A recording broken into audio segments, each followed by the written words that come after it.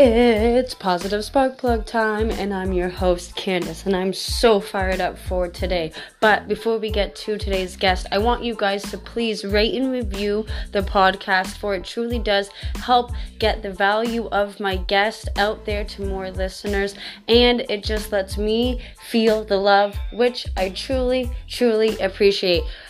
For today, we have Mark England on the podcast, and this episode is fire. He lets us in on so many insights on how the stories we hold within ourselves, how we tell them, how we hold them in our body, truly transmute and truly get in our way and how they represent us in our life today and how we show up.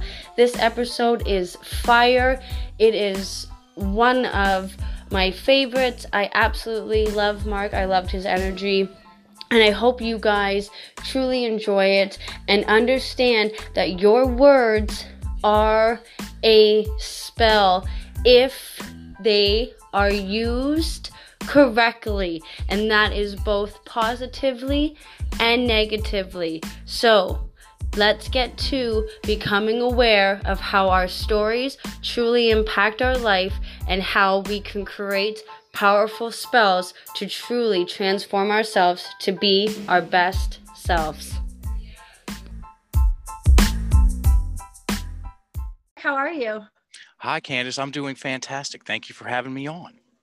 I am so excited to have you on the Positive Spark Plug podcast. I got to following you on Instagram through one of your Tuesday nights. I don't know how it came up, but you just were on my scrolling and I stopped and I fell in love because I have always been a person of personal growth and development and always wanting to become a better person. And I am a person of believing in the power of words.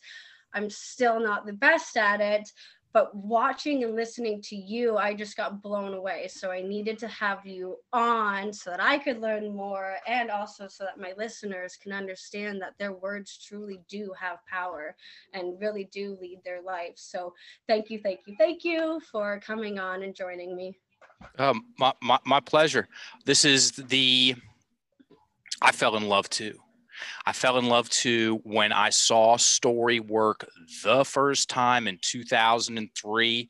It was a strange scenario all around. You're a fan of martial arts, mixed martial arts, myself included. I had some fights back in the late 90s, early 2000s, and it was my thing. And I moved to Thailand in 2002 for the Thai boxing. I was going to go over there for a year, come back and go pro. And that is so not what I got. I was 6 months into a very big move. I'd only had a passport for a couple of years. So it was a bold maneuver to pick everything up and move over there.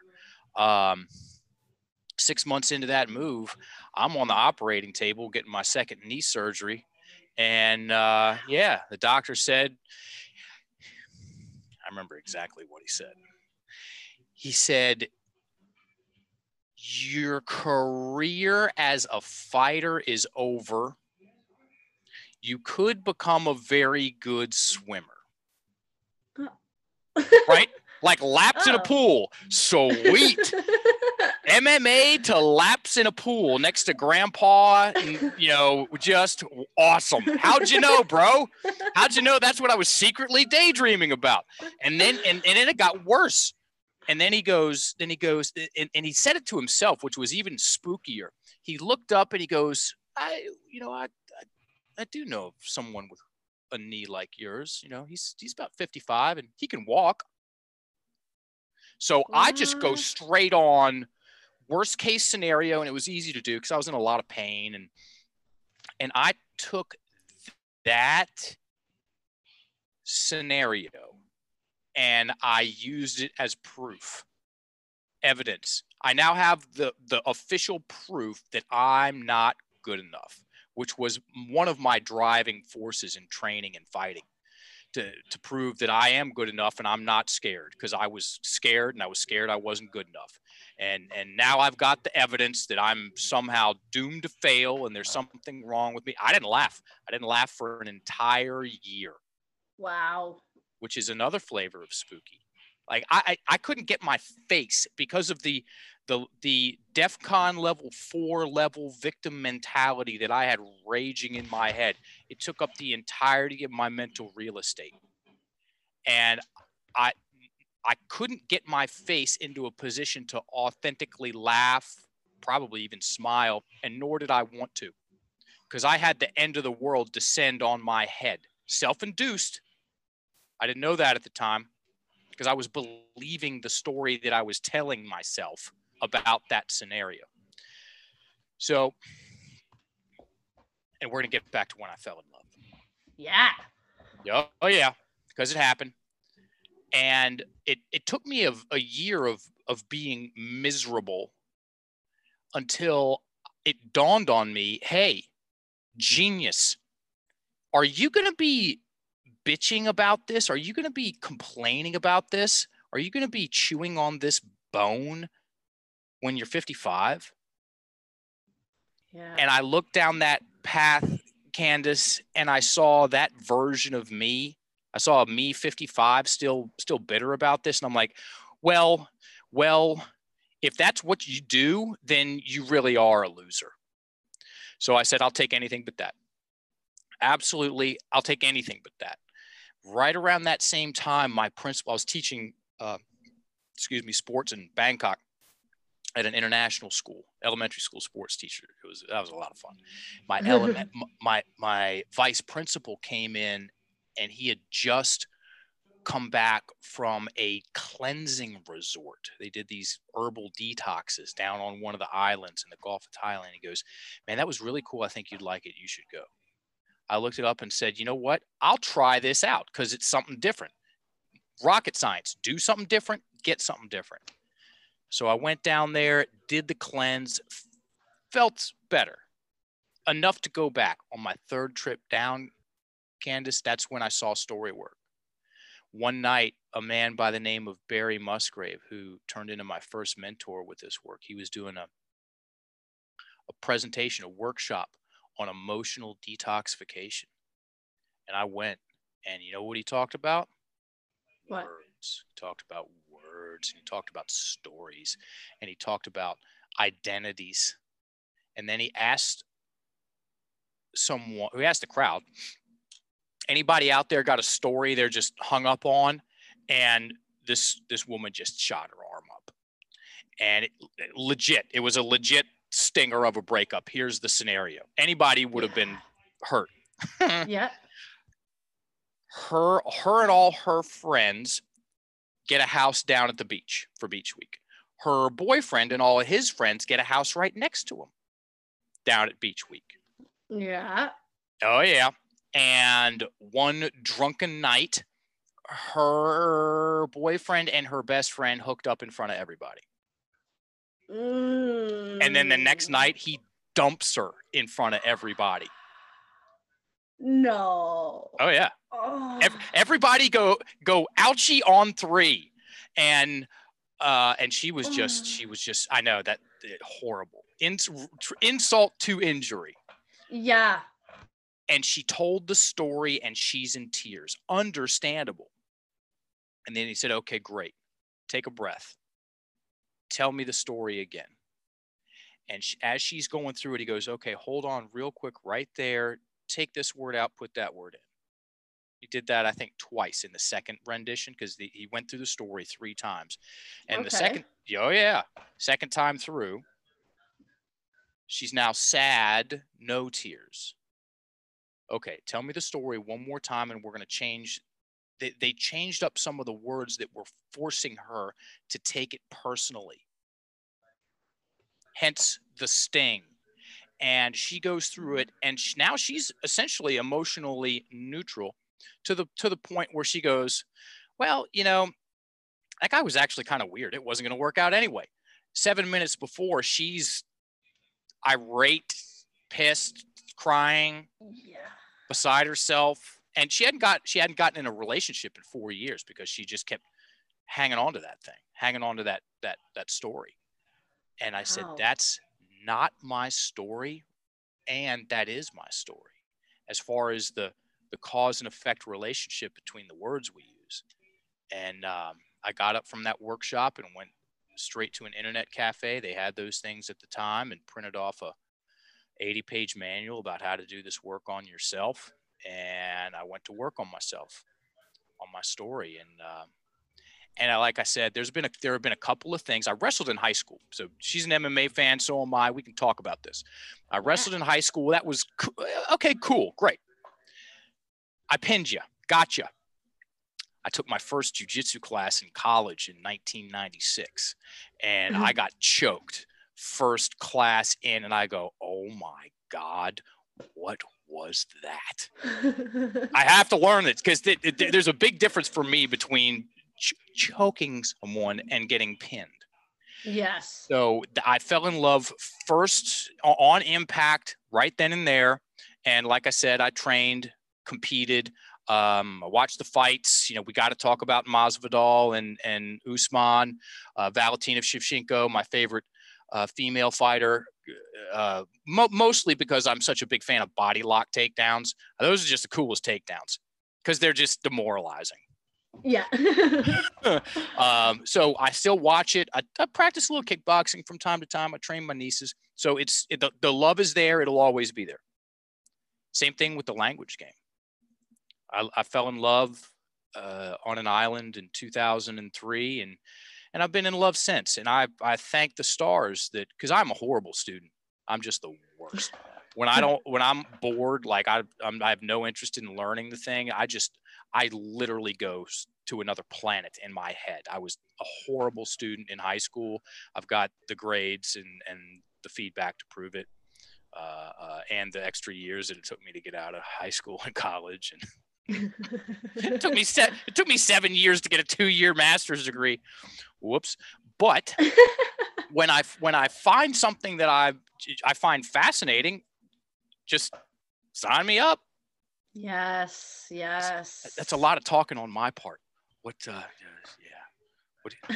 do we go from here?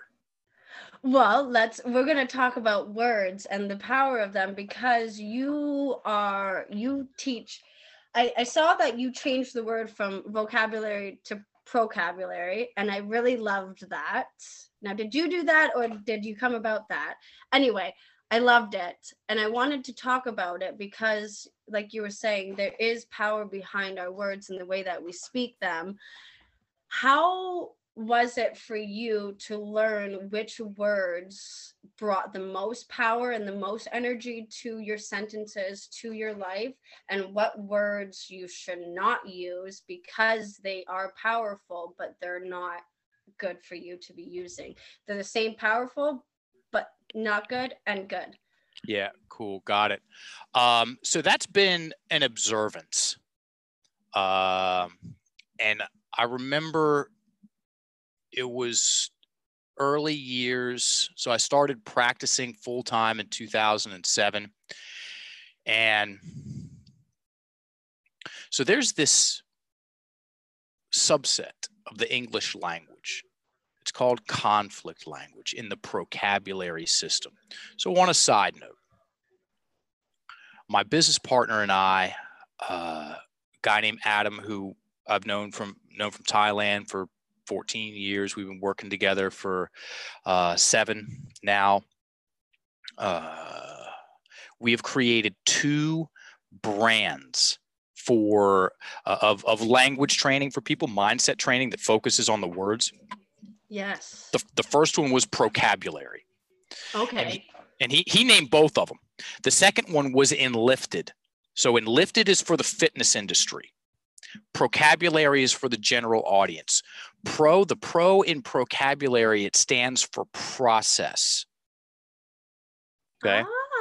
Yep, that's what it stands for, because the story that we tell ourselves about ourselves, that is a process. It's an ongoing, fluid, flexible process that we participate in.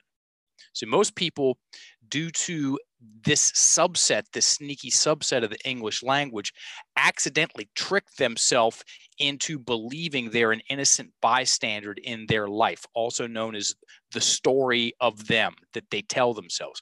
We gave a TEDx talk on this in 2017 on this exact topic. The current definition of the current Webster's definition of identity is the fact of being who or what a person is. And that's pretty easy to call out, as in we did it on stage in front of 1,800 people. So Candace, I'm assuming that you see yourself differently now than when you were 5. Yes. Yeah, me too. So does everybody. So what does that mean? Our identities are not they're not facts. They're not static. Okay. They're ongoing. It's an ongoing story. And when we use certain words, we get certain things. So what is a subset of the English language, this conflict language? It's very simple. There's 3 main pillars of conflict language, which entails you use these three language patterns, and I guarantee everybody listening is simply because we are we're not taught this stuff in school. Everything that we talk about, it's not rocket science. What it is a simple conversation about the thing that gets overlooked the most. I say that definitively, personally and professionally. Our everyday, ordinary language. When I mean language, I mean the thoughts in our head and the words that come out of our mouth and the things that we type. They're so close to home, it's the easiest thing to miss. The voice in our head, and it's right under our nose. It's got to be something bigger and more complex because I'm so messed up. Yeah. Or what if it has to do with the words? And these pillars, these 3 pillars, they're responsible for all the worry, all the blame, and all the indecision. Also, all 3 of those are stress inducing. So people talk about taking their power back. Good. Let's talk about that. And you know what's underneath that? Breathing better. Yes. Because this subset of the English, these 3 language pillars, negations, projections, and soft talk, I'm going to break them down big time. Those words and the stories that they create are responsible for roughly 85%. It's a general estimation after me staring at this thing for 17 years of people's anxiety and stress. When someone goes into a stress response, their breathing gets trapped in their chest, known as shallow breathing, labored breathing, or coastal breathing. And when that happens, we get tunnel vision, we fixate on something, we lose access to our peripheral vision, our ability to listen goes way down. It's called amygdala hijack. It's a fancy term for stress state or sympathetic nervous system response state. And it's really hard to change our perspective. Okay.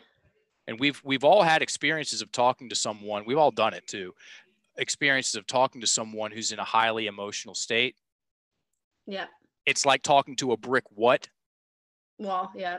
Wall. Because they literally can't hear us. So I even remember being in an emotional state and having people try and like talk to me. You're not there. Correct. It's into the fight, flight, or freeze response, and the freeze is normally the breath. That's what most people do is they tense up, they tighten up, instead of like smashing a chair over someone's head. That's fight, or running out of the house. That's flight. Most of the time, it's just this tension, tightness. So what are these magical words that send us into these stress states, regardless of, excuse me, I'm drinking fizzy water, what we want? Here's a good example.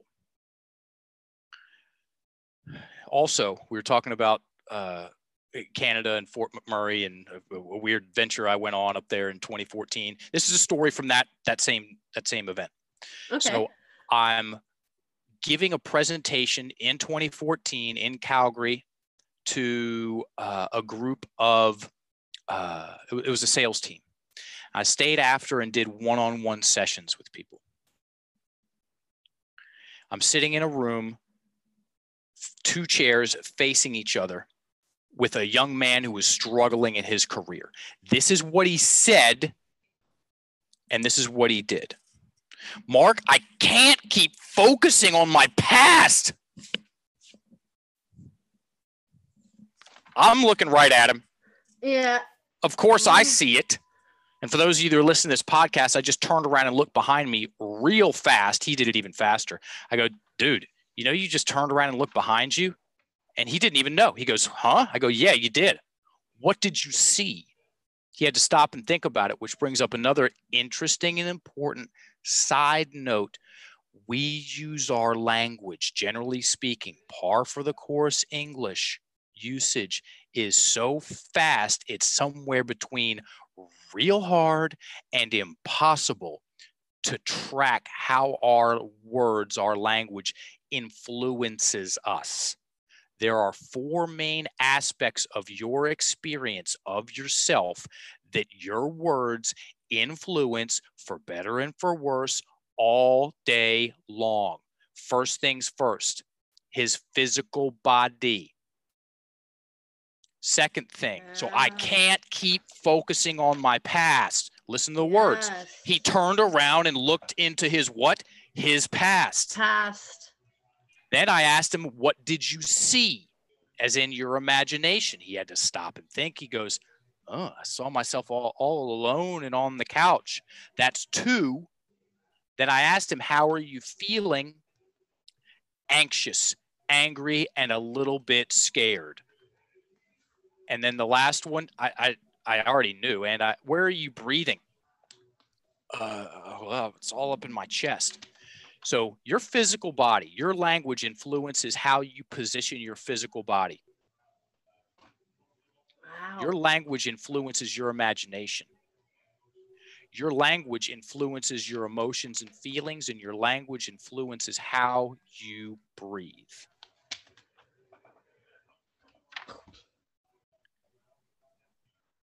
And this brings up a very interesting and quite literally the magical part of the conversation. Do you know what the definition of a spell is, Candace? I don't, but please tell me. Yeah. There's Webster's again. Webster's definition of a spell is a word or a combination of words of great influence. That's it. You ever talk yourself into a good mood? We all have. Those are spells. It's a combination of words that made me feel better about my life and things look better in my imagination. And I take a sigh of relief of what pressure and cool. Yeah, things are looking up. We've all talked ourselves into bad moods too. Mm-hmm. Those are also combinations of words. And guess what those do? They get me to slunch a little bit. And I'm not looking up anymore. I'm down in the dumps. I got the weight of the world on my shoulder. It creates dense energy, and my breathing gets shallow. And man, it's nothing. It's so hard to get ahead these days. Yes. We're spelling on ourselves all day long, and that gentleman used what is called a negation. The negation keywords: can't, won't, isn't, not, haven't, hadn't, shouldn't. And when we use those keywords, regardless of what we like to do, we're going to force ourselves to stare at the worst case scenario. My grandmother was a 3rd-degree black belt Olympic gold medalist worrier. She just worried all the time. And on another weird side note, she would say things. It took me a while to connect the dots. Oh, I worry about you so much. And she would want me to be thankful for that. It's like, wait a minute, you're making pictures of me going down in flames in your imagination, and you want me to be grateful? Is that what love is? Yeah, no. It's spooky, and guess what? That happens a lot. We get worrying mixed up with no, Grandma, just make pictures of me succeeding. Yes. I dare you. Make great pictures of me in your imagination and describe them to me and enliven your emotions. And guess what? That will influence my imagination and feelings. I mean, it's emotional blackmail. I'm gonna create scary pictures in my head and trash my emotions and feelings, and then get you to like it. Yeah. It's weird. And so when we got the negation keywords, when someone says, I'm not going to spend all my money this month, what kind of picture did we just make? A bad one. They're going to spend it. Yeah. Well, I just spent all my money. Or Candace, I don't want to argue with you anymore. I'm imagining us arguing. And so am I, which is what? It's stress inducing. And now we're not breathing all that well. And now, and then that thing just perpetrates. Y'all want to massively improve your relationships? Any of them? Get your breath low and slow down in your abdomen. You're going to feel better in your skin, and people are sensitive, energetically sensitive. They're going to pick up on it. They're going to, on some level, register that they feel good around you. Okay? You ever been out on a date where people are just holding their breath tight and really like, that's not fun for anybody. No. You ever been on a date where someone is relaxed and they're paying attention and they're listening and asking good questions, and there's this very cool symbiotic flow. Like, this feels good. This person's very zen. Yeah, very zen. Yeah, you're breathing. When you're breathing better, you're more likely to laugh. Once again, you're a better listener. I can and do sometimes go off on rants about all the many benefits of breathing when it comes to coaching, when it comes to learning, when it comes to teaching, when it comes to presentation skills, public speaking. First thing, so we'll finish up on negations, and we'll move to projections, which is where all the venom comes from. Yeah. The first thing my driving teacher said when I got in the car is, look where you want to go, because you're probably going to go there. No, I can't keep focusing on my past, Candace. I don't want to argue so much anymore. I'm not going to spend all my money. I haven't got time for that. They shouldn't have done that. Just poof, right there. I'm just throwing the thing that I want to avoid up into my imagination. And it's not just my imagination. It's all four things all at once: your body, your imagination, your feelings and emotions, and your breath. This is great news, by the way, folks.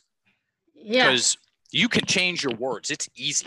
It's easy once you know more about what words to use less of and why, and what words to use more of and why. Then we get to projections. So this woman comes in, sits down, and she's been divorced for a number of years, and she's still upset about it. And she's blaming herself. The guy turned out to be something other than what she was expecting, and it was messy, and it was a thing. And she kept saying, he made me think we needed to get married. She kept saying it. He made me think we needed to get married. I said, see that pen right there? Write that sentence down. Which one?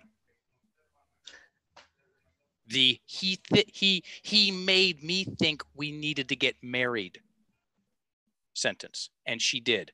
Ladies, gentlemen, the fastest way to break spells, the definition of dispel is to cast out. The fastest way to cast out negative thinking, break these emotional, break up these dense emotions and feelings we create for ourselves. Breathe better. Get access to a more beautiful face. Because guess what? Bitter will turn great looking people ugly fast. And y'all want to be there. There's nothing. There's no foundation, makeup, eyeliner, nothing that will replace the glow of a smiling, a happy woman. It's just never going to happen. Okay. Pick up the pen and write the thing down. Regardless of how hard that pen might weigh 500 pounds and it might sting to put pen to paper. So what? In comparison to you living with that for 30 years, it's nothing. It's nothing, I promise you. And she did just that. Both of these examples that these stories, the person wrote the thing down and they could stare at the words that just came out of their mouth. And they're like, oh shit, for good reason. Yeah. And I said, read it again. He made me think we needed to get married, and I asked her to describe the picture. Yeah. And she said, well, he's in there yelling at me. There I am. There he is. He's yelling at me. And generally speaking, I knew that was the case. Why? Because 2 + 2 = 4. Once again, rocket science, folks. He made me think we needed to get married. Someone says that, guaranteed there's 2 people in that picture. One person is doing something to the other. So you get the victim and you get the villain regardless. Again, and I've got to wait for him to change his behavior so I feel better about my life, even though we've been divorced for 3 years. It's going on in my imagination. Yeah, sure. And what's the difference considering how pissed off she was? And she was smart. So I said, scratch out the he and put in I. Part of her didn't want to do it. Because we get attached to things, folks. Dare I say, addicted to things, regardless of how good or bad they are for us. Whatever is normal for you in your life, good, bad, or ugly, part of you's addicted to it. Bet on that. And so she goes, and she said it like a question. I made me think we needed to get married. It went up at the end. I said, yeah, now say it as a statement. You'll know if it's true or not. I made me think we needed to get married. And at the end of the day, she did. Because at the end of the day, it was her convincing her to do it. Yeah. He said what he said, and she had the final say. Of course. And she did this. She took a sigh of relief, as in coming out of that stress response. The breath starts to descend. And she goes, yeah, I mean, I did it again. I did. And that started the unraveling of him being the supreme villain and her being the supreme victim. Yeah. Here's a great place for me to rattle off. I'm going to take a little bit out of the middle, Candace. The verbatim definition of the victim mentality. Yes, please do. Oh, yeah. So this is not victim blaming, folks. This is victim mentality explaining two completely different conversations. The definition of the victim mentality. It is an acquired personality trait where a person tends to regard himself or herself as the victim of the negative actions of others, even in the absence of clear evidence. The victim mentality depends on a habitual thought process and attributes. Again, I took a little bit out of the middle. That's the verbatim definition of it. That second sentence is right between the eyes if you know to pay attention to it. The victim mentality depends, as in it has to have a habitual thought process. Habitual accurately implies duration and addiction. And here's a little bit more to the story. So in 2015, we launched our first online training course. It's called Core Language Upgrade. And in it, we break down conflict language. We had to reshoot that thing. The one that's out right now and has been out since 2015, that's round 2. That's the reshoot. Oh. Yeah. And we chose to reshoot that thing, which was no small task for 2 dudes bootstrapping a company. Because before conflict language was called conflict language, it was called victim mentality language.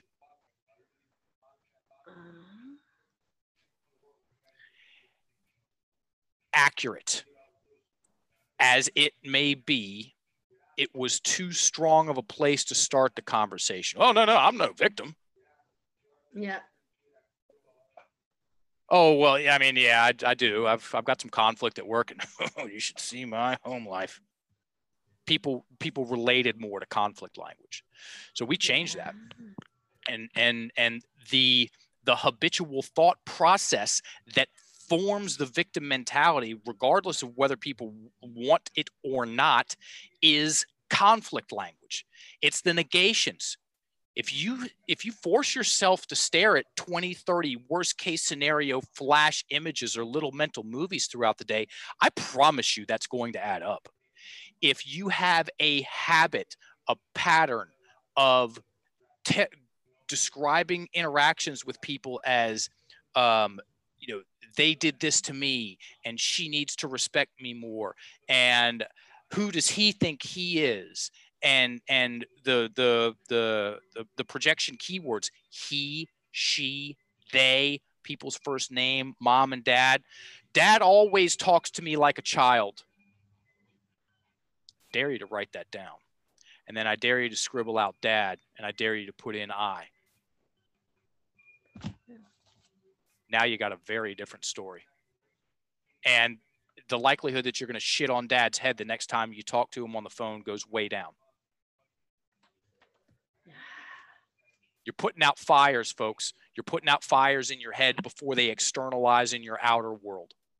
Par for the course English is extremely generalized, vague, and inflammatory. Chaos. It could be called chaos language just as easy as conflict language. Which brings us, everybody.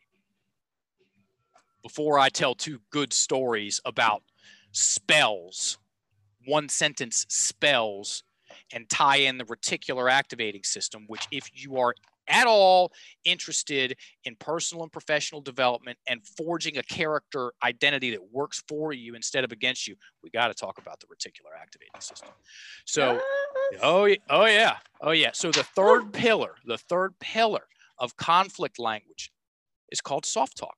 And it's the easiest place to start, okay? Because it's the easiest one to practice. Negations and affirmations. So we have negations. We use affirmation keywords more. Can, will, is, have. Yes. Those force us. So I can't keep focusing on my past. Remember him? I had him write that down and say, well, if that's what you can't keep doing, what can you start doing? Focus on my future more? Asked it like a question. Yeah, correct. You can. Now make a statement out of it. It took him a little bit. I can focus on my future more. Breath. I can focus on my future more. See, he's talking himself into it. You can hear it. Yeah. And now that he's looking, yep, it makes sense. Once the conversation is had, I'm a simple man. Once the conversation is had in a simple way, oh yeah, that does make sense. Once he was pointing himself in the right direction, looking into his future, we got him to do 3 things, which he wrote down and he did, which was he needed to read a couple of books. He needed to go to more social functions with work, and he needed to get a mentor. He did all 3 of those things because he pointed himself in the right direction and wrote down what to do. You write down something to do as opposed to it being in your head. It's now 10 times more likely to happen once pen hits paper. As far as you could call that a goal, get a mentor. or a to-do list. To-do Yeah. lists work, folks. Get the stuff on paper. That's going from a negation to an affirmation. He made me think we needed to get married to I made me think we needed to get married. That's a projection to what happens when we look in a bathroom mirror? A reflection. What are we 95% of the stuff that we're blaming other people for doing to us, I promise you, you're doing it to you. You're pissing yourself off, and your language is tricking you into thinking it's them. So that's negations and projections. Now comes in the indecision. Ooh, everybody's favorite. What is this? Candace, give me a goal, a personal goal for the rest of the year, just right off the top of your head. I want to write a book. Perfect. Put a kinda somewhere in there. I kind of want to write a book. What happened to the vibe? What happened to the feeling? It went weird. It does go weird. I wanted to laugh at myself. Exactly. Now, pick another goal. Anything. I want to host at least 5 seminars this year. Great. Put a sorta in there. Ice. We don't even have to do it because it's so ridiculous. Yet these words, folks, they cause so much excess anxiety and indecision. One of my favorite quotes about soft talk, because that's what I'm going to rattle up. We're about to do the soft talk challenge, folks. So this is something that you can do, and it's easy, and it will absolutely help. Malmodius, he lived a few hundred years ago, and I mispronounce his name quite frequently. Anyway, the quote's the real gold. He said, I prefer the fear of the wrong decision to the terror of indecision. Think about Candace. Think about the most indecisive person you know. Got him? Yeah. What's their life like? Hectic, all over the place. Stressful, like always on your toes. Exhausting. That's a great word. It's so exhausting, folks. It's so exhausting creating indecision. I've seen people have full-blown panic attacks because they created and maintained indecision about some things they needed to make decisions about. And they just thinked and could and maybe and I guess I might. They just kicked the can down the road until a gasket blew. So these are the soft talk keywords. Everybody get a pen and a piece of paper. Awesome. Clean sheet of paper. And I want you to write, I'm going to tell you why we're writing them 5 times larger here in a second. I want you to write these soft talk keywords on a clean sheet of paper 5 times larger than you normally write your words. And then we're going to take that piece of paper and tape it up on the wall for 7 days. This is the soft talk challenge. We've been running it for years. It works. Think.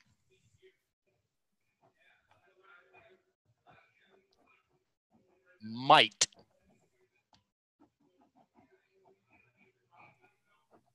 Guess.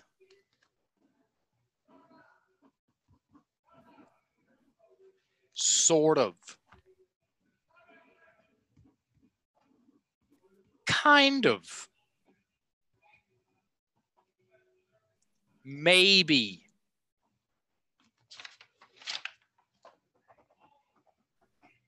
Hopefully.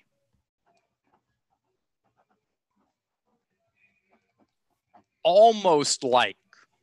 It's almost like I'm procrastinating. Did I say could already? No. Could.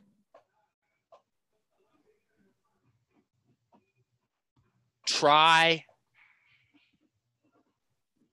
And one day. Be a 2-day person, not a 1-day person, folks. I like that. Yeah. And then you just take it, tape it up on the wall. And if you want to make me super happy, take a picture of it. Make a post on Instagram. Tag me, Mark England 2057. So I'm walking out my front door in 2017. I'm going to give a presentation, Candace. About words, it's the only thing I talk about. And I walk over to where I'd parked my car the night before, and it's gone. Oh. Right. Glorious empty space right there. And I stare at this glorious empty space. I remember the feeling. I would have loved to have had a camera on my face to get the facial expressions. It was probably something like slowly dots connecting, like one eye twitching, like. And then I get my phone. It's a true story. I get my phone and I call the police. I say, "Help! Somebody stole my car." "Hold on, buddy, we're coming." Then I called my dad. I said, "Dad, somebody stole my SUV. I'm coming to get the farm truck. I got shit to do." So I drive out to the farm. This is in Richmond, Virginia. It's about an hour and a half away to the farm. And I get one of my father's prized possessions. His 1985 Ford F-150, bought it brand new off the showroom floor, sits out under a canopy, mint condition, 2 tones of brown and browner. We call it brown and brown. And I started driving brown and browner around Richmond, Virginia. And in under a day, guess what type of vehicle I started seeing more and more and more of while I was out and about? Your vehicle. Exactly. 1980. Well, that even more so than that, because I was on the lookout for that. But I started seeing 1985-ish Ford F-150s all over the place because I'm now driving that truck. I'm now driving that car. Have you ever had that experience? Yep. My Subaru that I bought, as soon as I knew of a Subaru, but I'm not like a cars person. So like naming of them, I had no idea. So when I actually got myself a Subaru, I started seeing them all over the place. I was like, hey, I would not even have recognized that car before. Where are they all coming from? They were there the whole time, folks. Okay, this brings the reticular activating system into the conversation. The reticular activating system is a piece of hardware. Please look that up for the people that like to back things up, other than I'm assuming relatable stories that I'm telling about language and things. Look up amygdala hijack. That's what happens when you use certain words. And then look up the reticular activating system. It's a piece of hardware in your head, physical thing. And it's responsible for that phenomenon. Once something is deemed important, whether it's a car or something else, we're going to touch on that here in a second, the reticular activating system goes on a mission, a search and edit mission. It now starts searching for those trucks, and it starts editing out anything that's not those trucks. So while it's finding more trucks, it's editing out the blue vans and the red Beetles. Yeah. This has been studied big time, folks. So in the late 1990s, 2 social psychologists, they took 7 students and created a 1-minute video, which they showed to hundreds of thousands of people now. The original video is on YouTube. You can look it up. Invisible Gorilla. They took 3 of the students, dressed them in white. 3 of the students dressed them in black. Gave the white team 2 basketballs, gave the black team 2 basketballs. And then they dressed that 7th student up in a gorilla costume. Another true story. And they had the white team pass the basketballs back and forth to the white team, and the black team pass the basketballs back and forth to the black team for 1 minute. 30 seconds in, they get that gorilla costume student to walk into the middle of the frame, turn and look at the camera, beat his chest, turn and walk out. That was the 1-minute video. Then they showed that to thousands of people, and they gave them something to do. They had directed their attention. How many times did the white team pass the basketballs back and forth to each other? Yeah. Correct answer is 15. Spoiler alert. And then they asked these students, yeah, and did you see the gorilla? What gorilla? Half of them, 50%, it's crazy. 50% of them edited out something so seemingly obvious as a gorilla because they weren't looking for it. Wow. Now, let's make this whole thing real as a heart attack. This goes both ways, folks, as far as our words. I mean, it's funny to say, and I like saying funny things. You know, does the reticular activating system only work for 1985-ish Ford F-150s and students in gorilla costumes? Or is our language influencing our reticular activating system too? Here's two examples of two different kinds of spells. One expansive and one constrictive. I hope it's okay that I drop an F-bomb on here, because it makes the story even better. The second one. This woman comes in, sits down, and she was very forthcoming immediately. She truly wanted help with this. She goes, I'm having problems in my marriage. My husband thinks I'm attractive and I'm just not having it. I refuse to believe it. And I know where it's coming from. I just don't know what to do about it. Here's what happened. She's 10 years old.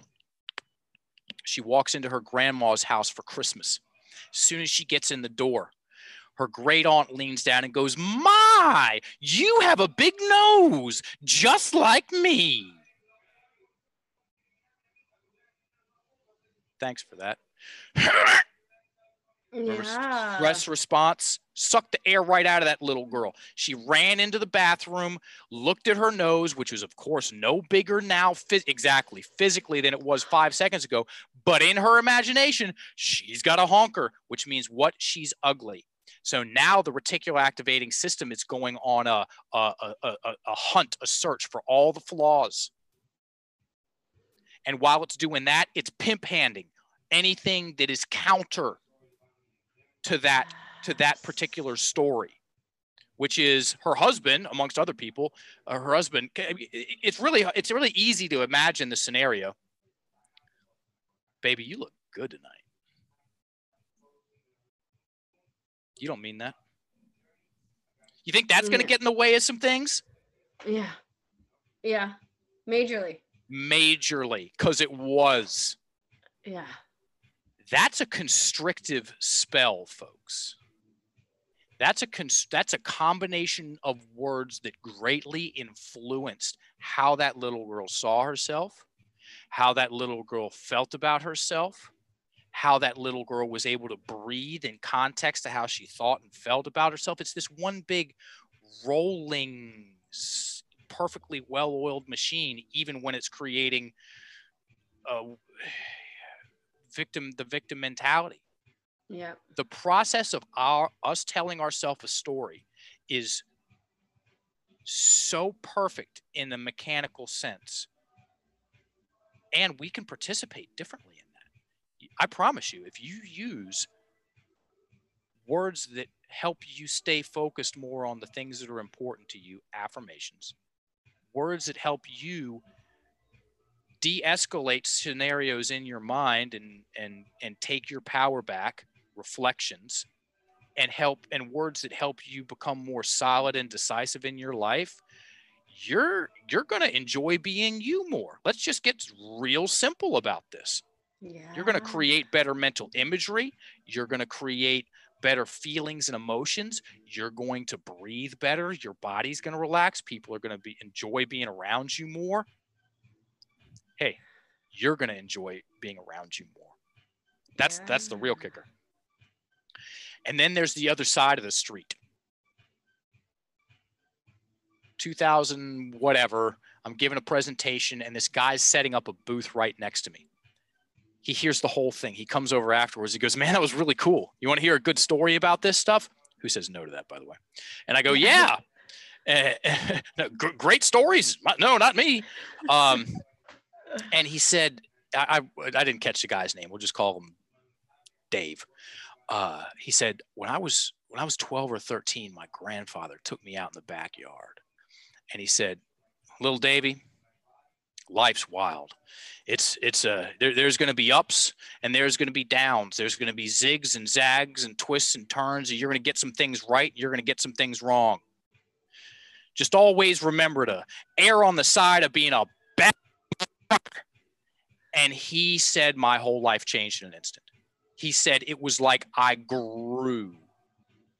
He said, I looked up and I saw myself as confident and capable, and I just felt bigger and I felt stronger, and I took this big breath in, and he goes, you know what? I've made a lot of mistakes, but you know what else? I go for what I want. And a lot of the times I get it, and if I don't get it right the first time, I learn and I keep going after it. Also known as talking yourself into opportunity. Most people accidentally and unconsciously talk themselves out of opportunity, and that's sad, and usually so are they. Yeah. So when we write down soft talk keywords 5 times larger than we normally write, the reticular activating system goes, why are we writing these words down bigger than we normally? And then it goes, it doesn't matter. They're important. Because there's no bias there. Yeah. It's just whatever we focus on, we're getting more of it. So by writing those out on a piece of paper and posting that up on the wall for 7 days, and you walking by it and looking at those words, you're going to raise your awareness about those words, and you're going to hear those words in your language, okay, and in other people's language. That's where it starts, raising the awareness. And then you just start plucking them out. I think I might like to. No, we're going on a vacation in 3 weeks.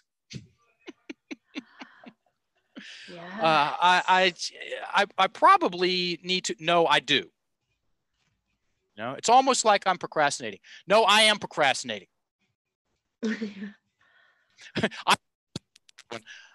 I might be drinking too much coffee. If you think you might be drinking too much, you are. You know you are. Take out the soft talk and own it. So you can either drink that much and enjoy the fact that you're drinking that much, or drink less. Yes. There's a couple of questions I want to ask you about this, because you mentioned about the ant. Does it have to be is it always a one-time thing, and does it have to be of somebody of significance to make that impact, or can it just kind of be anybody and they just say something powerful and it connects? What makes the words actually connect with you? Does it have to be a significant? Can it be random? Does it have to be attached to something?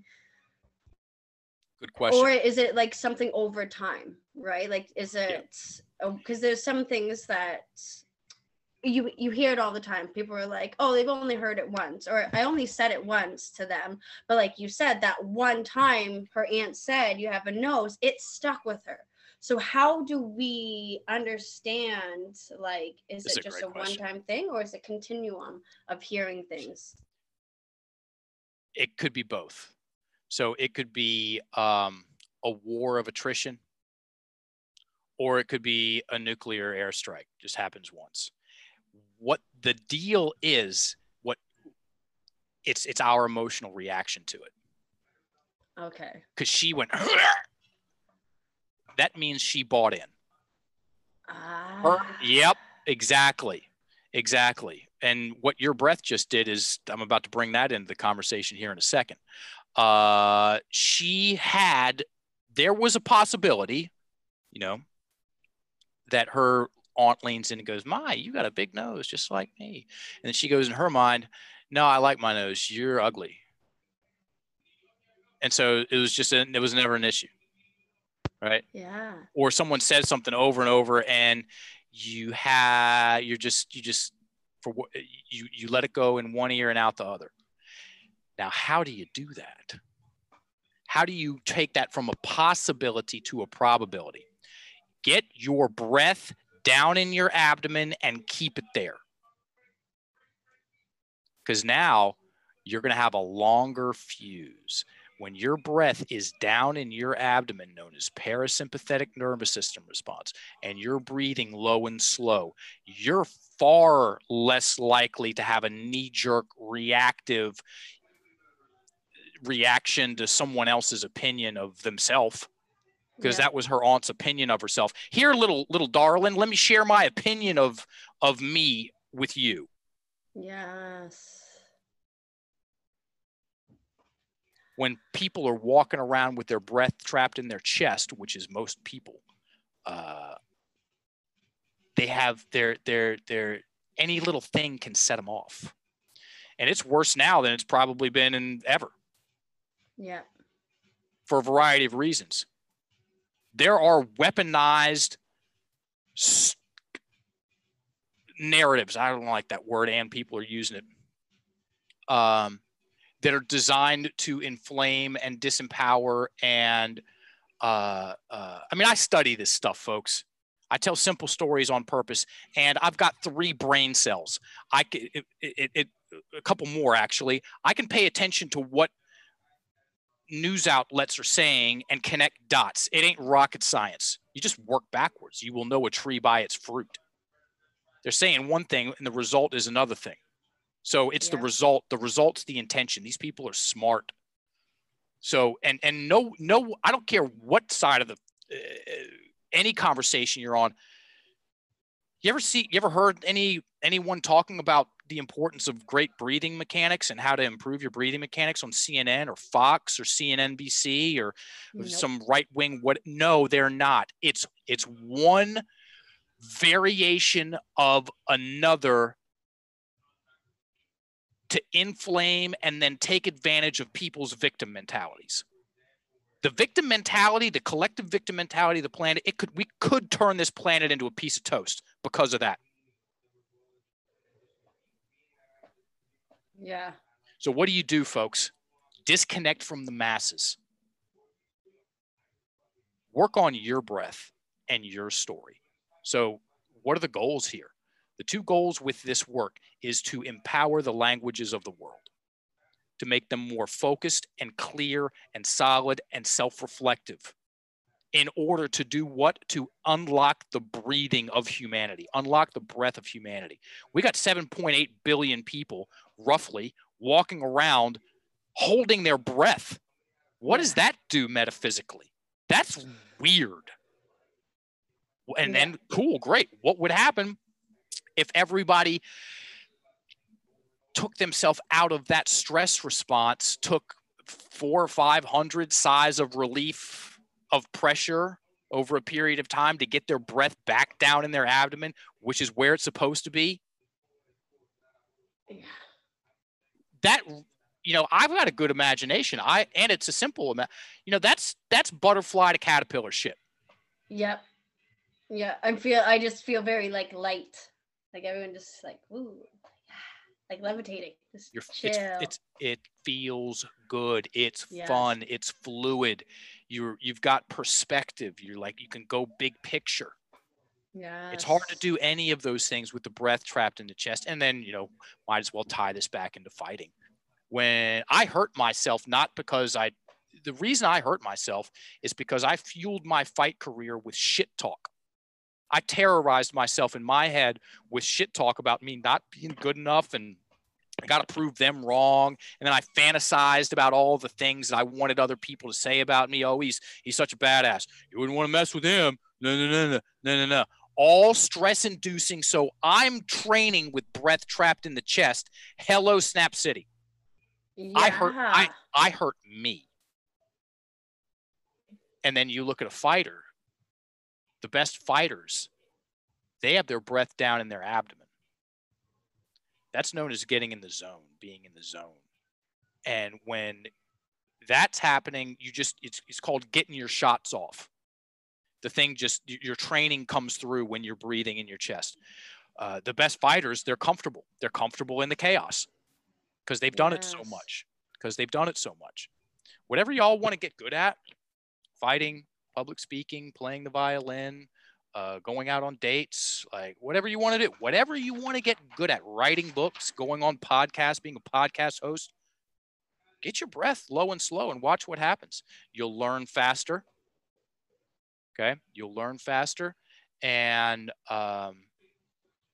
you will create mental, psychological, and emotional endurance to keep yourself in the game. Because that's another thing that you're going to have to do if you want to get good at something. You got to long game it. So you're going to need gas in the tank. The fastest way to have no gas in the tank about whatever in your life is to hold your breath, suck air, just walk around all tense and tight. It's just, it's the worst. Yeah. So with talking about stories, so and getting like the victim mentality and stuff like that. So say for an incident, how do we reframe the incident so that it gives the incident the justification or the honoring that it needs to, but you're changing the way you view of it, I guess. So for example, like bad things happen. So let's get real. Let's for an example, I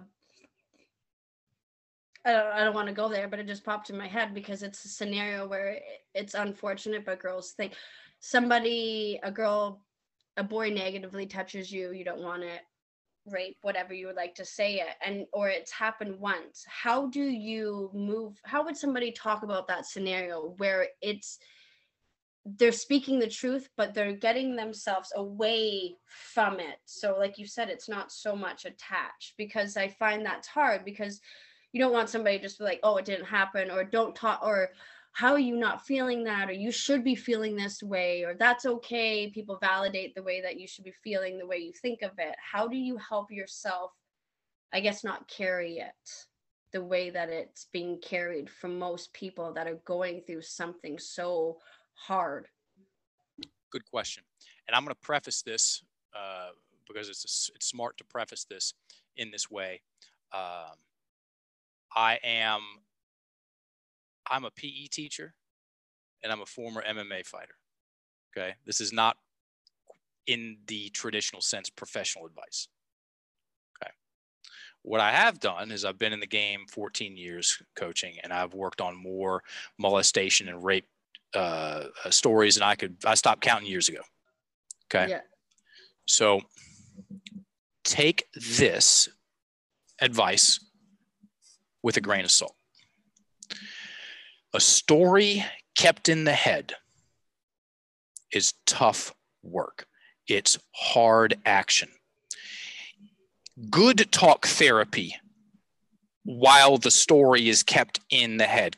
I approach this from a mechanical standpoint, not a good or bad or right or wrong or politically charged or not politically charged standpoint. Okay. I'm looking at this from the mechanics of storytelling.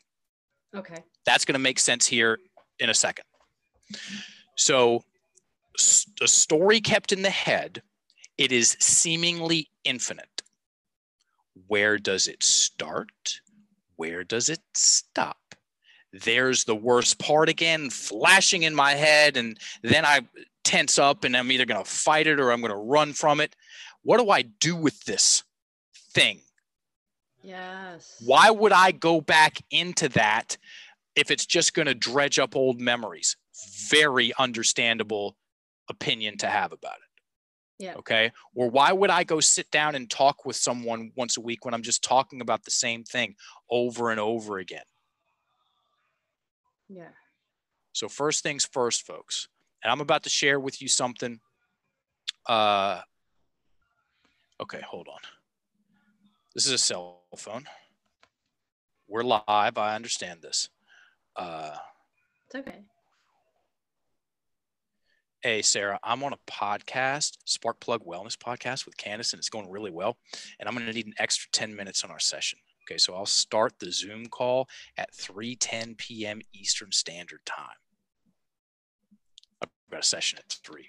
Now it's at 3:10, so we can, because this part of the conversation, I want to make sure we've got enough time to have it. Because if we're going to do it, we're going to do it right. Yes.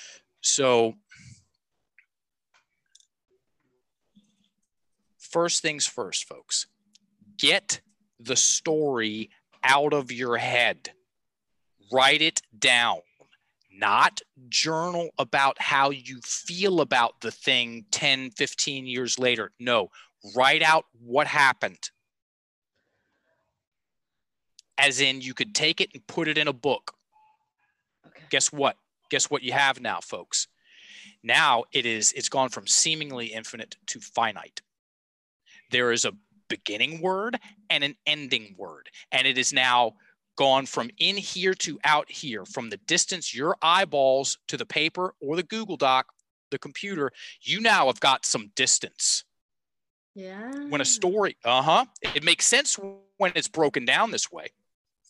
When a story is kept in your head, you're participating in it. You're still in it. It's still in you. Yes. And then the first thing we do, there's 4 steps to this process. It's called the 4-step story work process. I've been using it for years with tremendous success on all things, all kinds of things, from normal procrastination to war crimes and torture, literally, and all kinds of gnarly things in between. And it works because it works on the mechanics of storytelling. My opinion of what happened and how a person should feel, that's fucking irrelevant. 99%, 100% of the time for the way I go about doing things. Yeah. Okay. Now that it's written down on paper, which is so rare, it's so rare for someone to write out the story, not write about the story, write out the story. Then we say it out loud. At some point in time, people are going to have an emotional reaction to this. Okay. Yeah. We got to get it off our chest, as in the stress response. And so they tell the story, what happened. They read what they wrote. Great. Check in with the person. How are they feeling? By the way, I am an all the right questions coach, as opposed to all the right answers. It's a big difference. Just questions on top of questions on top of questions, and then they come to their own best conclusion on their own. Again, rocket science. I was an all the right answers coach at one point in time. That's hard work, because now I've got to know more about you than you know about you all the time. Otherwise, why are you paying me? It creates a weird dynamic. Very weird dynamic. Step 1, title the specific memory and write it out. Check. Step 2, and you'll see us do this on Tuesday Night Lives. Yep. Tell the story. Then step 2, read what you wrote. Step 3, and this, I'm glad you asked this question, because it's a valuable thing for people. It's yours for the rest of your life, folks. You can do this work on your own. And it also ties in another part of this conversation well to upregulation and downregulation, stress response and relaxation response with the breath. Then step 3, you read the exact same thing you wrote at 70% speed. What happens when that happens? When someone slows down their rate of speech, the breath starts to descend. Yeah. And as the breath descends, again, mechanics, everybody.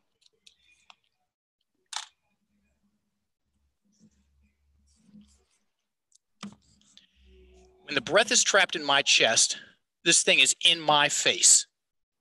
Yep. As the breath descends, the picture moves out, mechanically speaking.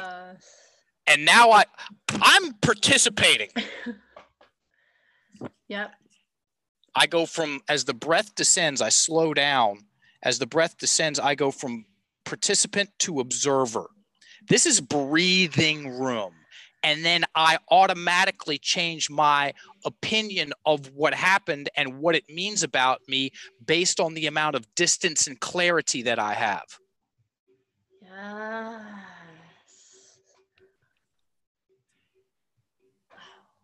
Wow. Yeah. Oh, yeah. Oh, yeah. And then step 4, let's say that there's 2 paragraphs, 4 sentences for each paragraph. So that's a total of 8 periods. Step 4 is where you take a pen and you make a big line on each period, and then read it again slow. And when you get to that line, breathe.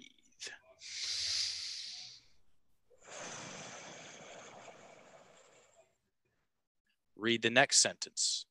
Dun, dun, dun, dun, dun, dun, dun, dun, dun.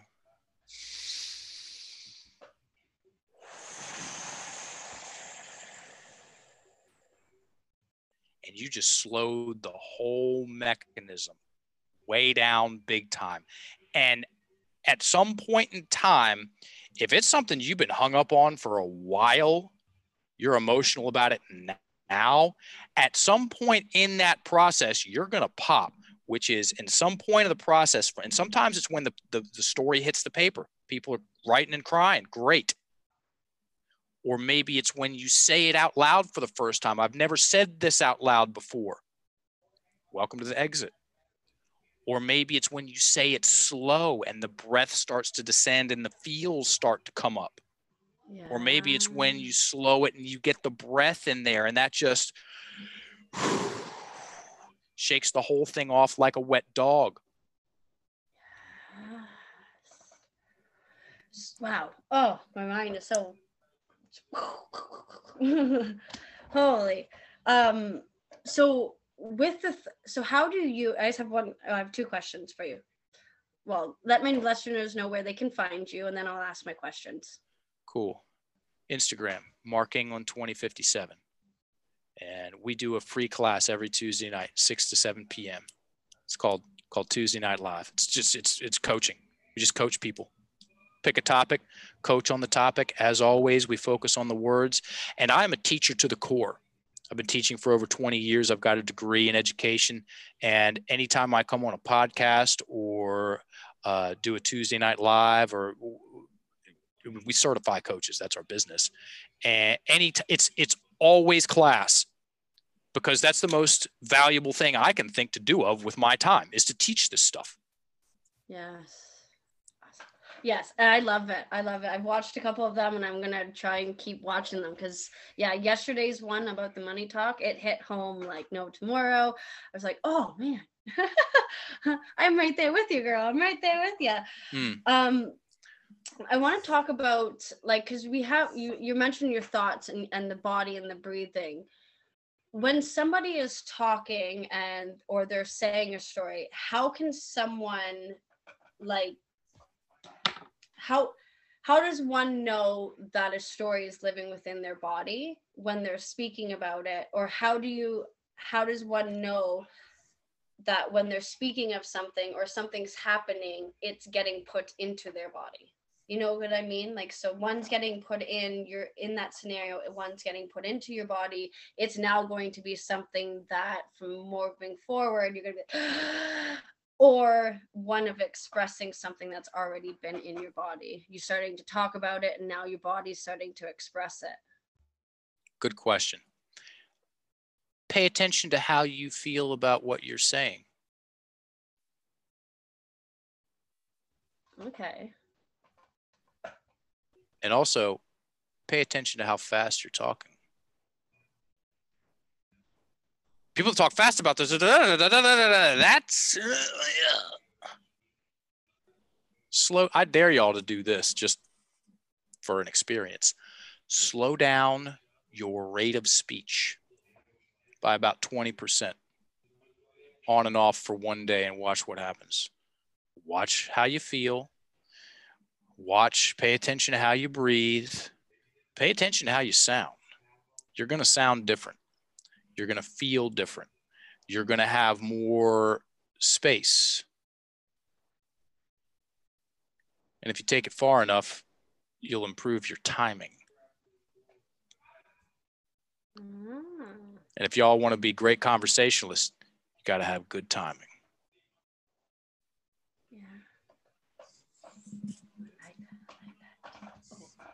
Oh, Mark, I can just keep going on and on and on. And to be honest, I've already I'm finishing up one of my certifications here, and I'm already looking, like, because language has been something that I've always been fascinated about. And I'm always the person where if I hear somebody, especially if it's something negative about themselves, I'm always catching them and I'm reframing, I'm helping them reframe it. or I just don't let them say that about me. I'm like, or if that's something you're going to say and you won't reframe it, it's just those words aren't allowed to be spoken around me about yourself. Because if you're not going to help me reframe it, then I just don't want to hear it, because that negativity energy is just not allowed in my zone. I get it. So I've always been that person, and I'm the person. That's why I have positive in my names for mostly everything, because I am always just trying to find the positive energies, the positive words, the positive ways to bring things to life, even through the darkness, because I find you have to go through it in order to really get that light, and to be lifted, like you said, to be lifted and have that space. How does one move forward? So now they've just experienced, so if someone's just experienced this, like, realization, and they're like, how does one not just take that moment and be like, oh, like an event, they go to an event, everyone's like, yeah, and then the event's over and they just don't do nothing with it. How does one take a moment like that where they're just like, oh my God, that realization, and move forward with it? That's why we call this a practice. When people know the words, I'll take education over motivation all day long. I'm not here to motivate anybody. Somebody could be motivated by listening to what I'm saying, and I'm here to teach. When we include the conversation about words, rubber meets the road. Use less of these words, here's why. Use more of these words, and here's why. Then it makes mindset practical, as in we turn it into a practice. And I can consciously use my words to stay focused on the important things, keep the drama low, and to keep my energy high. And if I do that if I long game that, motivation turns into a joke. Motivation is for the unmotivated.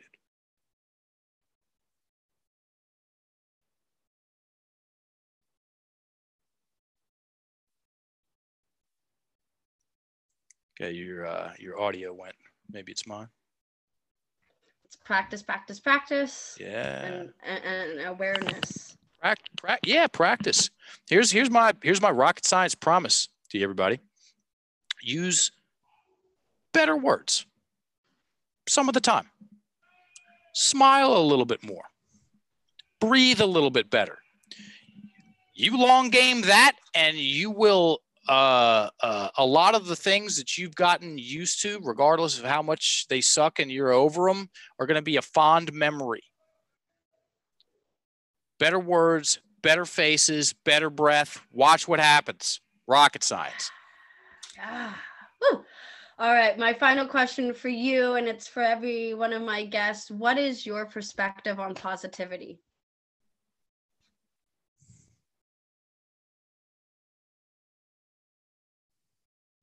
What is my perspective on positivity?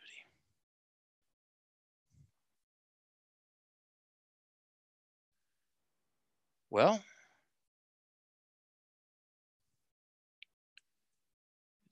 it's that I file that in the same under the same category as motivation, because I find a lot of people use the words, I just need to be more positive.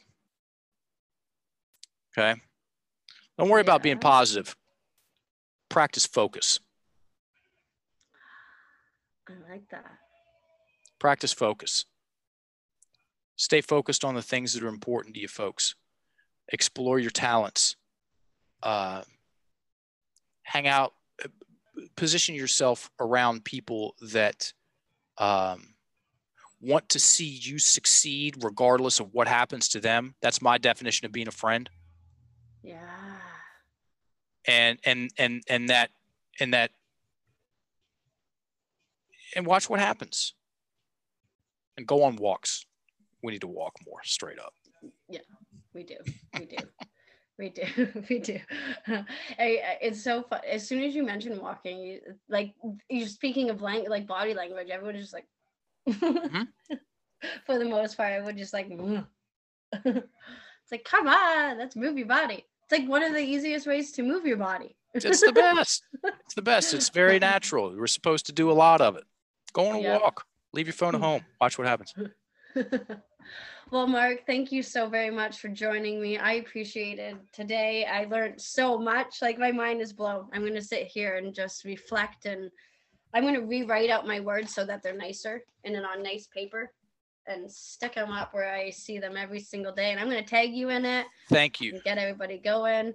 So thank you. I appreciate you. Thank you for all that you're doing in the world. You are creating a massive impact. And I just thank you so much for connecting with me and sharing your energy and your value. Likewise, Candace. Thanks for having me on. And thank you for listening, everybody. You have a good day. Bye, Candace.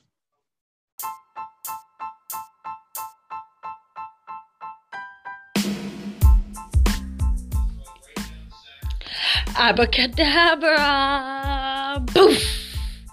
Wow, hey, are you going to do that soft talk challenge? I hope you do. If you do, please tag us in the socials at Mark England 2057 and at Spark Plug Wellness.